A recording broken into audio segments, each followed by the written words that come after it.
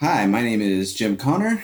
I am a member of cohort E14, Evening Cohort, and I'm here representing my two capstone projects, Social Services Explorer and Spooked. Okay, those both sound interesting. We'll talk about what they are, how you built them, some of the discoveries you made along the way. But first, what were you doing before NSS? How did you decide to make this change? So before I was at NSS, and during most of it, I worked for the state of Tennessee. Before that, for the city of Nashville and local nonprofits, working in grants administration, more specifically related to housing and homelessness, and administering like federal money for the state. Okay, and was there a moment when you decided to say, hey, I think I might want to make a change in my life? So like the transition was really a lot of that type of work involves a lot of reporting, database administration. So I already kind of had my first introduction to what it meant to organize data and support others from a technological side. I just didn't have the coding background to it, and it was limiting me and the types of jobs that I could qualify for. So the previous opportunities that I had were great opportunities that were more interfacing with customers, or in our cases, our grantees, which I enjoyed, but I wanted to get back more focused on the technologies and creating solutions from behind the scenes more than like accounts management, if that makes sense. Right, and basically, you're looking for more opportunities. I mean, when you get these skills developed, you're really going to unlock a lot more potential. Right. Yeah, definitely. And it's nice to be able to talk about skills that everyone kind of has at least a general understanding of what that skill set represents. Whereas in a lot of my previous work, you don't really have that transfer to understanding what each other are necessarily talking about. Like if you use the term like data specialist or data engineer, in a lot of other industries, you can really loosey-goosey use these terms without necessarily understanding the skill set behind it. So I wanted to be able to transition into roles where the skill set was at least generally understood what I could bring along with those skills. That's great. Well, let's talk a little about your first capstone, maybe the front end capstone. Walk me through that one. What's that all about? Sure. So the first one, I used an API that was for Nashville government data for social services locations. So they have that all freely available through a third-party hub, like data hub called Socrata, I think is where they hosted that. But it's local information, and has addresses and more general information, and then a lot of services related information. So this was the first time I'd ever used or consumed someone else's third party API and interface with that in order to get data into my app. It was the first time I'd really done that with a live application. So the point of the application was to allow people to search and browse different sites that offered all sorts of different services. And then I was able to organize them in a way that allowed people to search for if they had a specific need or service. And it also kind of related back to some of the work that we were doing. And a lot of times, even though we don't work with general public directly, we also students get a lot of calls and to try to help people to navigate them to the correct services depending on their location. Gotcha. Okay. There's a lot of movement here. And when you compare that to your other capstone project, walk me through that one.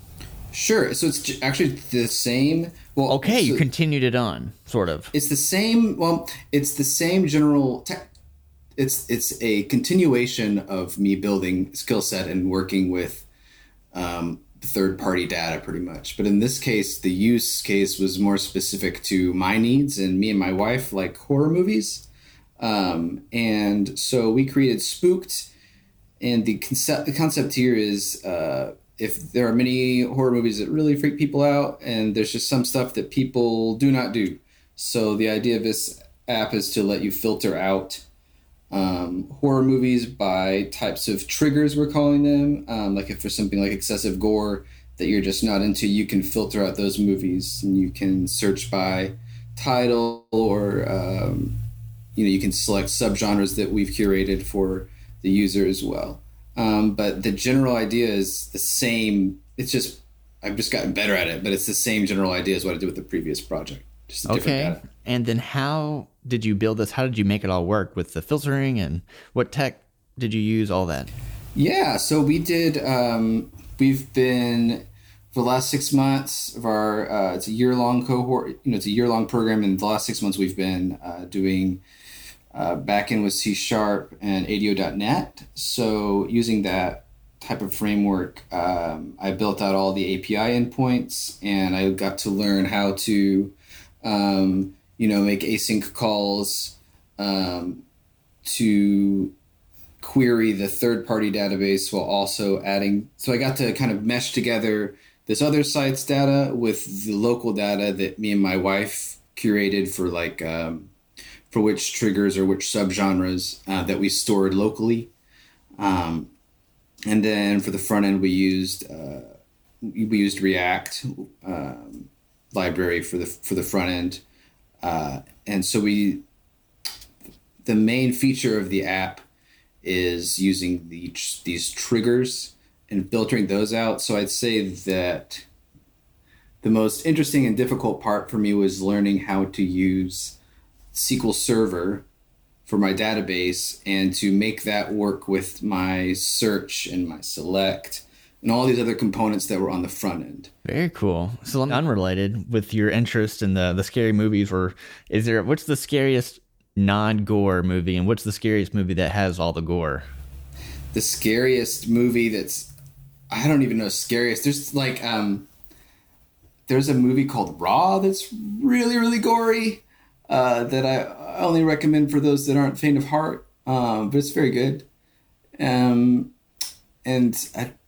There are some others that there's one called The High Tension that's incredibly messed up as well that I don't recommend to most people. So, but there's a niche. There's a niche for people that like, there's like Texas Chainsaw Massacres on there too. So this is our first run of movies.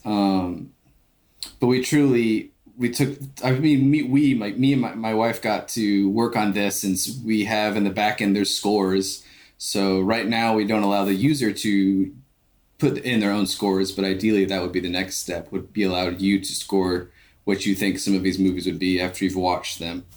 But yeah, so we have them so the idea is that there's a spookometer, as we call it, that's on the card that shows you how messed up the movie is, pretty much. So the idea is that you just won't go down certain roads for certain movies, even if your friends tell you about them. You need to stay away.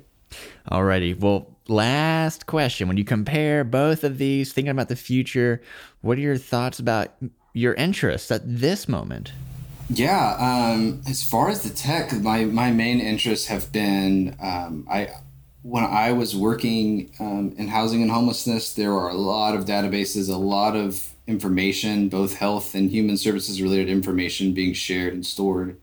A lot of it's cloud-based, so I would definitely like to learn more I would like to learn more SQL, more of, be more back-end languages, maybe non-relational databases, and, mostly focusing on a lot of that server-side stuff that I found interesting before, but did not have the technological know-how or the developer mindset to be able to tackle some of those types of technologies. So now I'm more confident and excited to learn more. Good deal. Well, thank you for sharing about your projects and your passions. I love it when people can kind of, explore more of what they love using these new skills that they've got. So looking forward to the future for you. Thank you so much. Yeah, thank you very much.